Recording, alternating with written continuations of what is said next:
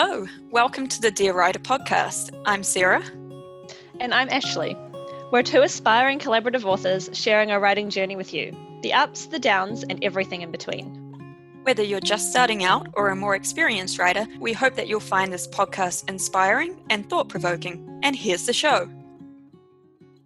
Hey everyone, welcome back to Dear Writer. This is episode 63 and another one of our Talking Shop episodes. And like these short episodes, we should jump straight into it so we don't run out of time. Sarah, what's your tool of the month this month? My tool of the month this month is Eats, Shoots and Leaves by Lynn Truss. So this month I've been reading another grammar book, and this one has been fascinating so far. It's not your classic grammar book of how to and how not to, though it does involve plenty of tips within it as well. So, you do get a little bit of that coming through. It has a lot of the history of grammar and why grammar is important and how it came about.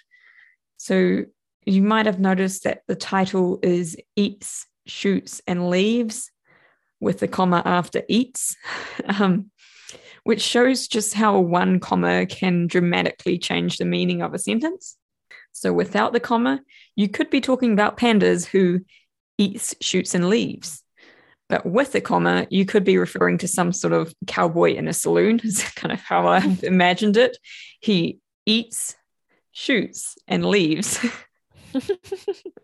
Though, to be fair, personally, I'm a fan of the Oxford comma, and so I probably would have added 2 commas to that sentence in the case of the cowboy in the saloon scenario, which would become, eats, shoots with a comma and leaves. But, this is the fun of grammar. It's all just semantics, really.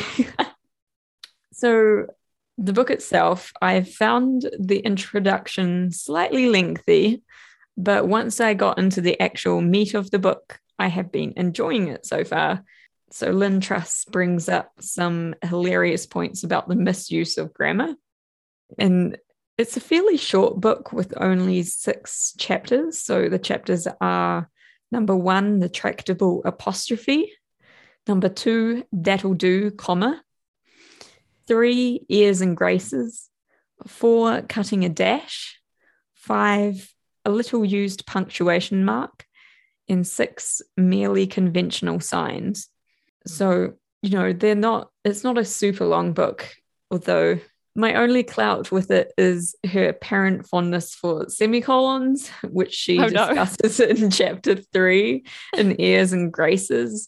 I have to mention, she is a British author, and so some of the things is like more the traditional British style of writing, and I do find British writers use semicolons more often. And I think part of the reason for this is because that British writers don't use em dashes as often. Like when they do use dashes, they'll use like a hyphen with like a space on either side of it. You might have seen it. It's less likely to use like a long em dash, like joining things together. So she argues how necessary semicolons are, and I think they have their place. Certainly when it comes to using for lists in particular, the em dash can't really do lists in the same way that a semicolon can. But at the same point, most of the other uses, I feel the em dash functions in a very similar manner, and to me looks a bit cleaner, more elegant. It interrupts the text less intrusively, I feel, because you don't get that, brazen half colon, half comma, like sticking out at you. So I tend to prefer that more. And she gave this list of why people don't like semicolons, and she was going to argue why we should like them and argue the points of the list, except the only problem was I agreed with just about every single point that like other people who don't like semicolons came up with. So I was like, I'm not really looking forward to reading this part about where you're going to try and convince me that what I feel about this is wrong. But aside from that, it's been pretty good. Particularly the chapter on commas has been very interesting. So she compared commas to an eager sheepdog, which I thought was probably an adequate metaphor. That's funny. I have a short quote to share with you. As we shall shortly see, the comma has so many jobs as a separator, brackets, punctuation marks are traditionally either separators or terminators, brackets, close, that it tears about on the hillside of language, endlessly organizing words into sensible groups and making them stay put, sorting and dividing, circling and herding, and of course darting off with a peremptory woof to round up any wayward subordinate clause that makes a futile bolt for semantic freedom. Commas, so if you don't whistle at them to calm down, are unstoppably enthusiastic at this job. It's so true. It's like how many commas end up in your stuff and you're like, hang on a minute, I think we've gone overboard here. Over eager commas. Yep. But yeah, she also explained why they are so troublesome sometimes. She said, no wonder feelings run high about the comma. When it comes to improving clarity of a sentence, you can nearly always argue that one should go in. You can nearly always argue that one should come out. It's just so very true. Very true. We always have that argument in our critique group as well. We're like, should we put a comment? Oh no, you should take it out. Oh no, you should put maybe it should just be 2 sentences. It's usually how it ends up going. Something interesting that I noted in particular to the way that we do things is that, like, often when I'm editing, I think Ashley's comma style is slightly different from mine, where I'll tend to use less, I think, especially, after conjunctions, because, you have the comma before a conjunction, which is like she calls it a joining comma.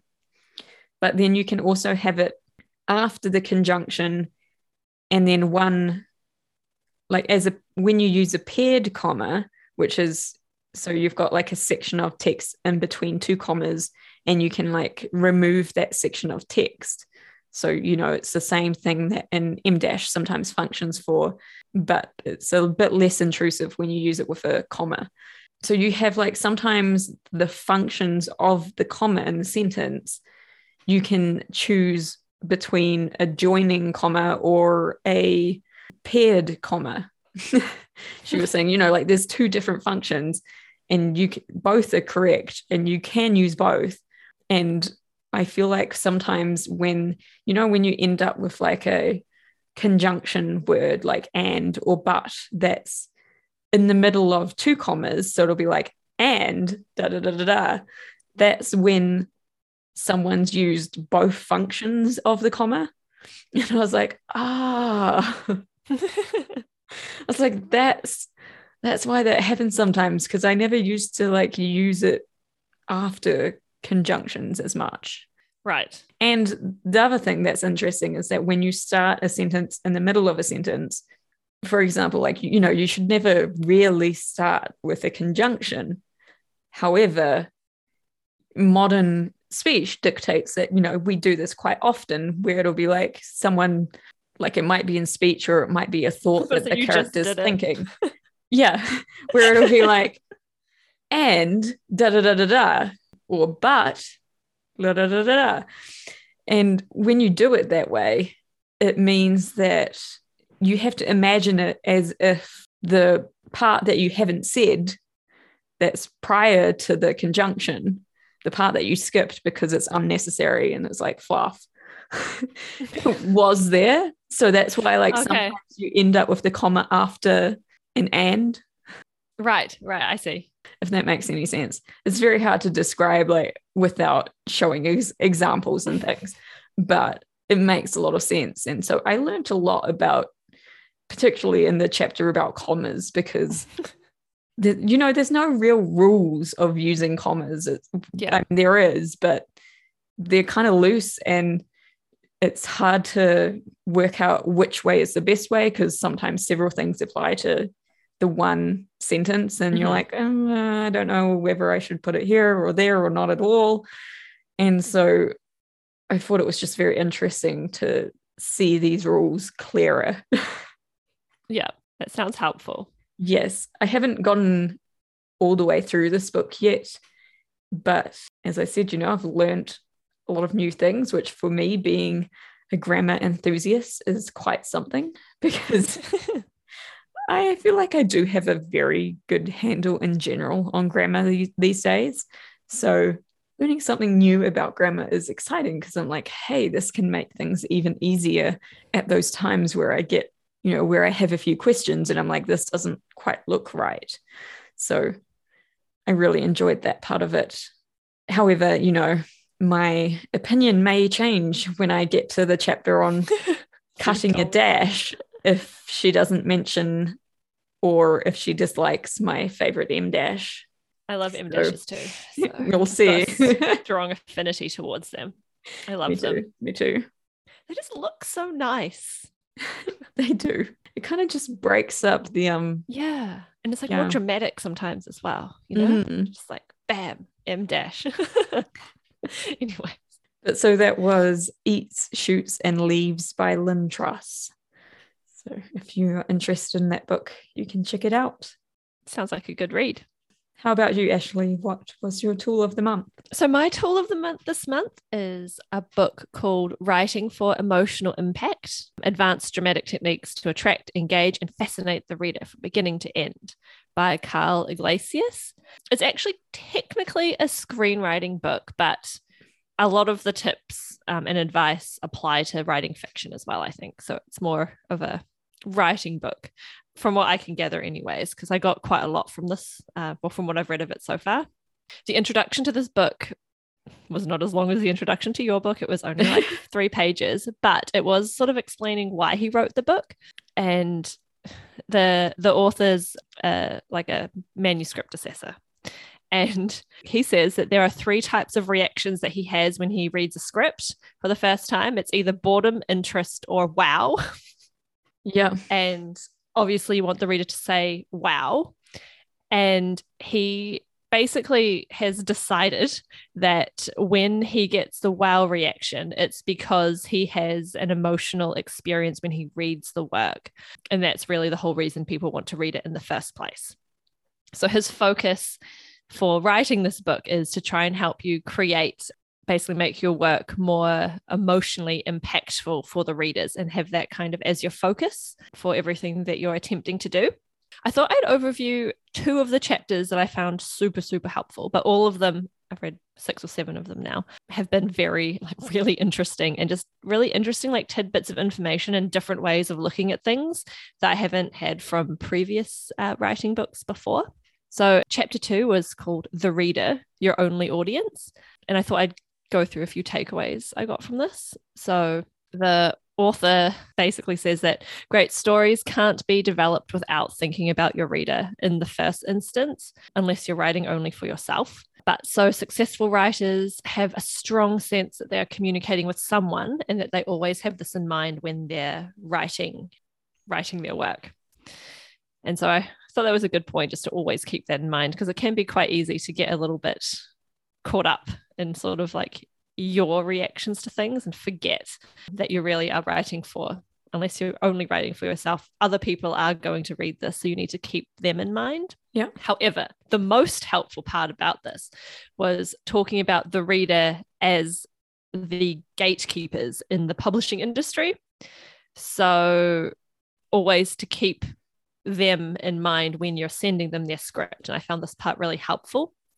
Basically, he had a few points to talk about why you should always think about the gatekeeper. So these are the first people who read your manuscript and then make a decision on whether it basically gets sent further up the chain or not.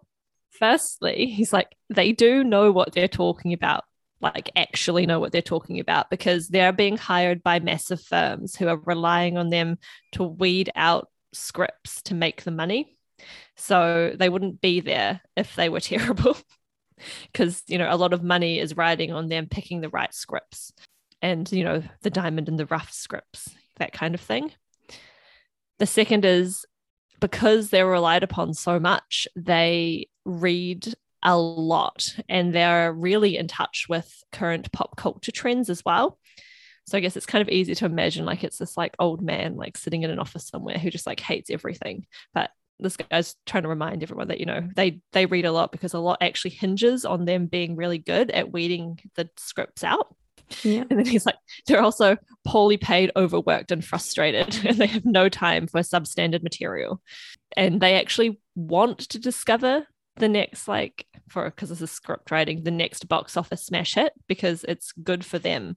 So they're not just like purposefully, you know, trying to take scripts out just because they don't like them or whatever. They want to find good scripts, so they do read them. And the final point, which I thought was quite interesting, is he's like, although the business is very subjective, they are trained to be objective and provide an informed decision, because these higher up people are relying on them to provide them with examples of the best scripts that they can find. So I thought that was really interesting, kind of keeping those things in mind, because I think it's easy to be a bit like, oh, you know, they don't like it, but, you know, they're people and do have a very important job to do. So I thought that was quite interesting. He then went on in this chapter to talk about why scripts are often rejected.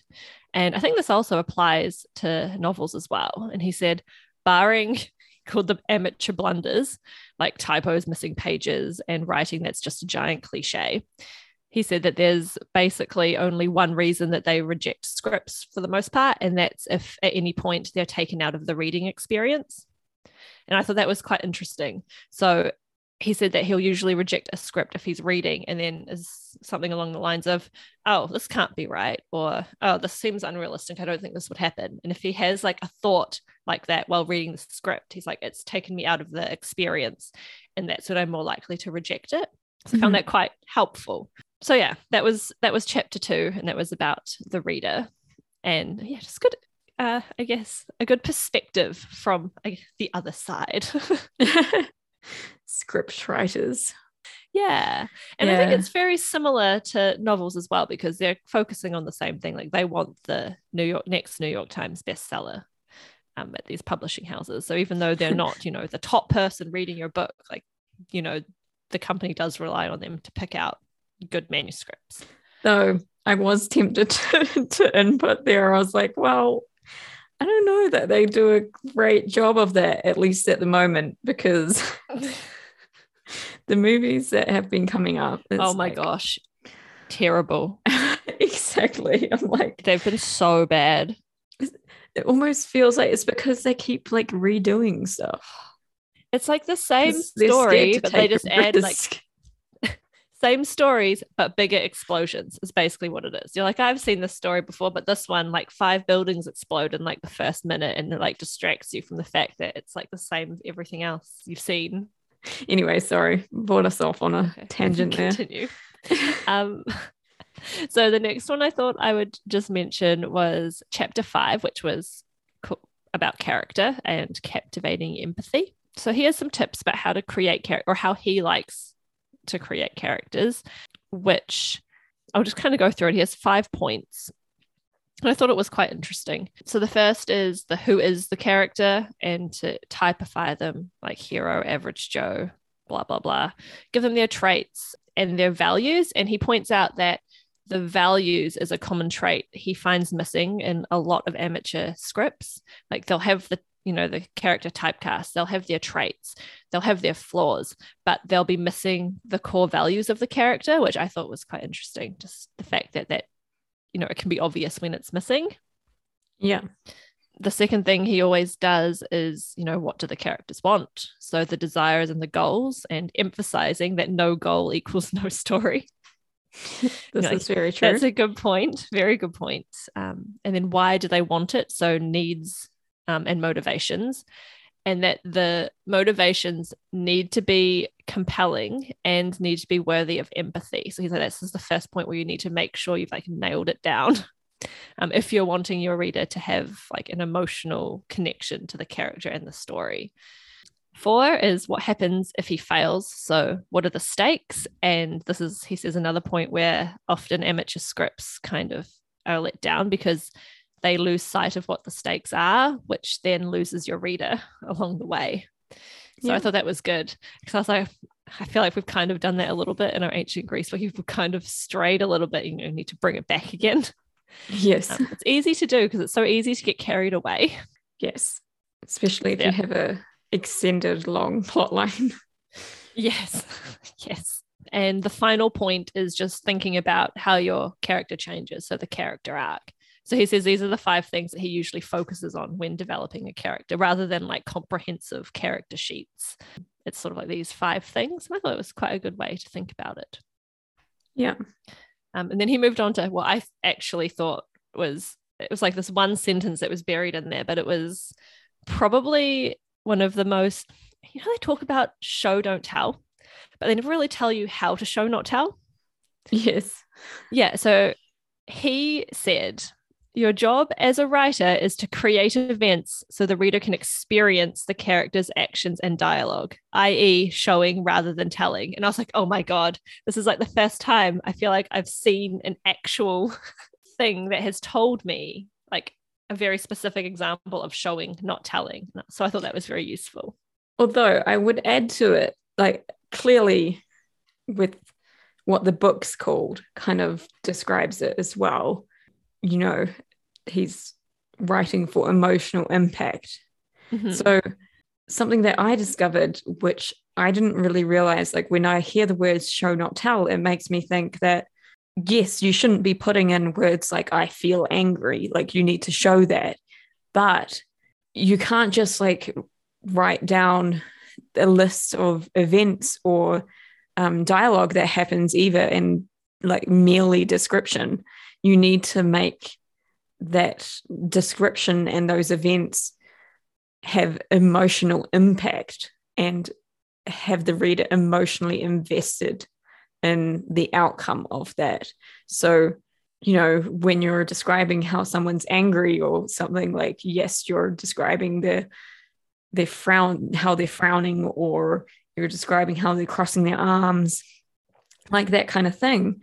But you're also imbuing it with like a form of emotion, which is harder to explain. And I think that's where a lot of people get confused. And I think we talked about this a little bit in our main podcast where I was talking about my experience of trying to work out what was wrong with this chapter that I was rewriting in Price of Pandemonium, where it was like, I don't understand. Like, I am showing, I'm not telling, but actually, if you just list the events and what happens, you're telling.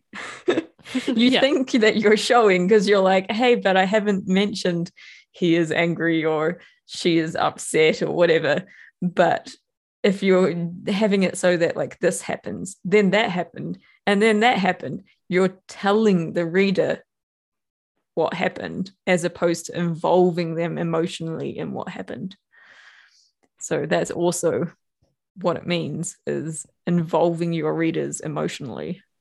Yes. Which is really confusing to like, because you're like, but showing is like, description.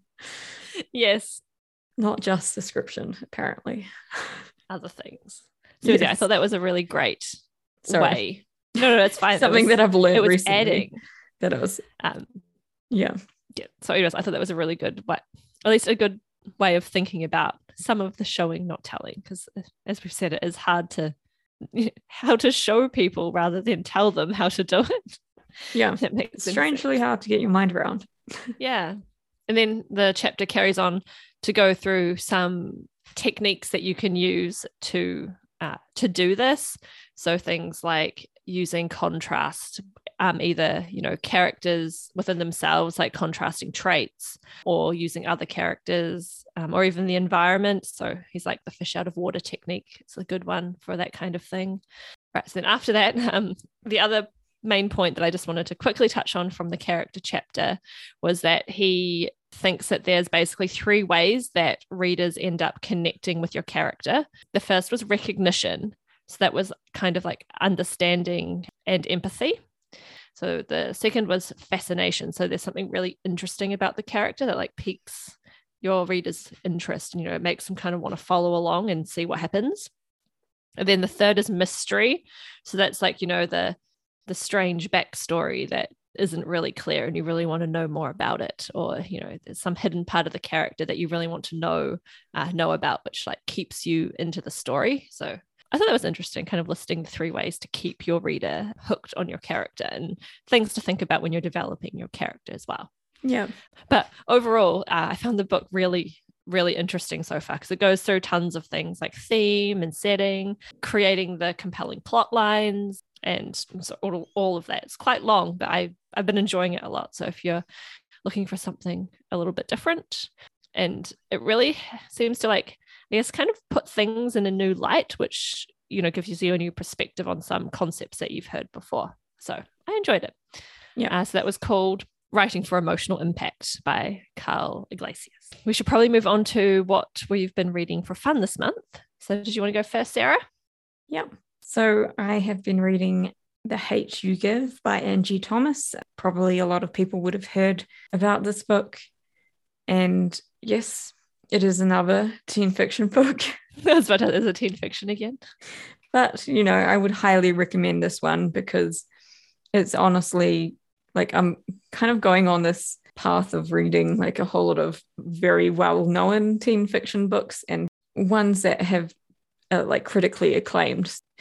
So it's just as great for adult readers as teens, honestly. And most people who kind of know about this book will know that it's centered around racism in the US.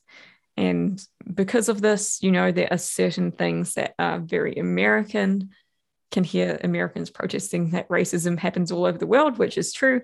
However, you would not get things like police shootings in New Zealand, for example, because New Zealand police do not routinely carry sidearms. So there's certain things that I feel are more US and which make the issue of racism a little bit bigger there. Mm-hmm. But, it's still a really important societal issue that I think is worth reading. So I'll just give you the blurb. So 16-year-old Star Carter moves between 2 worlds, the poor neighborhood where she lives and the fancy suburban prep school she attends. The uneasy balance between these worlds is shattered when Star witnesses the fatal shooting of her childhood best friend, Khalil, at the hands of a police officer. Khalil was unarmed. Soon afterward, his death is a national headline. Some are calling him a thug, maybe even a drug dealer and a gangbanger. Protesters are taking to the streets in Khalil's name. Some cops and the local drug lord try to intimidate Star and her family. What everyone wants to know is what really went down that night. And the only person alive who can answer that is Star. But what Star does or does not say could upend her community. It could also endanger her life. So that's the blurb for it. Yeah, it was a really good book. I would highly recommend. So that was The Hate U Give by Angie Thomas. It's a cool title. Yeah. Very YA title as well, which is why I was like, was this a YA book? How about you? What have you been reading? I just started a book called The Black Box by Michael Connolly, which is a murder mystery. I do love murder mysteries. And it's been pretty good so far. I'm about almost 60 pages through. And it's better than the previous murder mystery book I reviewed last time, which I never finished because the murder happens in chapter 1. So I was like, yes, I don't have to read like 100 pages and have no one die yet. Quick thrills, I guess. But I'll just read the blurb because it hilariously is it's not really similar. Well, the premise is also, you'll see when I read the blurb, similar to yours. May 1992, when 4 LAPD officers are acquitted of the savage beating of Rodney King, LA is ablaze. Looting and burning take over the city. Law and order are swept away. But under the threat of their lives, homicide detectives like Harry Bosch are still stubbornly trying to do their job. So when Harry finds the body of a female journalist in an alley, he's forced to hand the case over to the Riot Crimes Task Force, knowing that it will never be solved. 20 years later, new evidence confirms her death was not a case of random violence, but something much more personal. This time, Harry is determined that the killer isn't going to escape, even if it means stepping back into the darkest days of the city he loves. So, kind of similar. Yes. Well, at least the background premise is similar. But it's been really interesting so far. This one, they've already explained the title. At least I feel they have. And I can tell that the item, which is the black box, is definitely going to be very key into solving the murder. So I'm intrigued to see where this book goes. It's been a very quick read as well, which is always good. Yeah. I'm enjoying it so far. So that was The Black Box by Michael Connolly. Sounds very good. Yeah. I was going to say that probably brings us to the end of this Talking Shop episode. Yeah. So if you would like to be on our author spotlight section, then you can go to lindesoncreations.com, and if you hover your mouse over the podcast tab in the main menu, it will give you a drop down where you can go to be featured on Dear Writer. And next time on Dear Writer, it is our main podcast, and we're going to be having a chat about genre, which is going to be quite a large topic, but an interesting topic all the same. Yes. And if you'd like to know any more about us or our writing projects, you can visit us at lindesoncreations.com or contact us on Facebook or Instagram under the handle Lindeson Creations. And if you enjoy the show, please rate and review us on Apple Podcasts, subscribe on your podcatcher of choice, tell your friends about us, and we'll be back next week. So happy writing, everyone.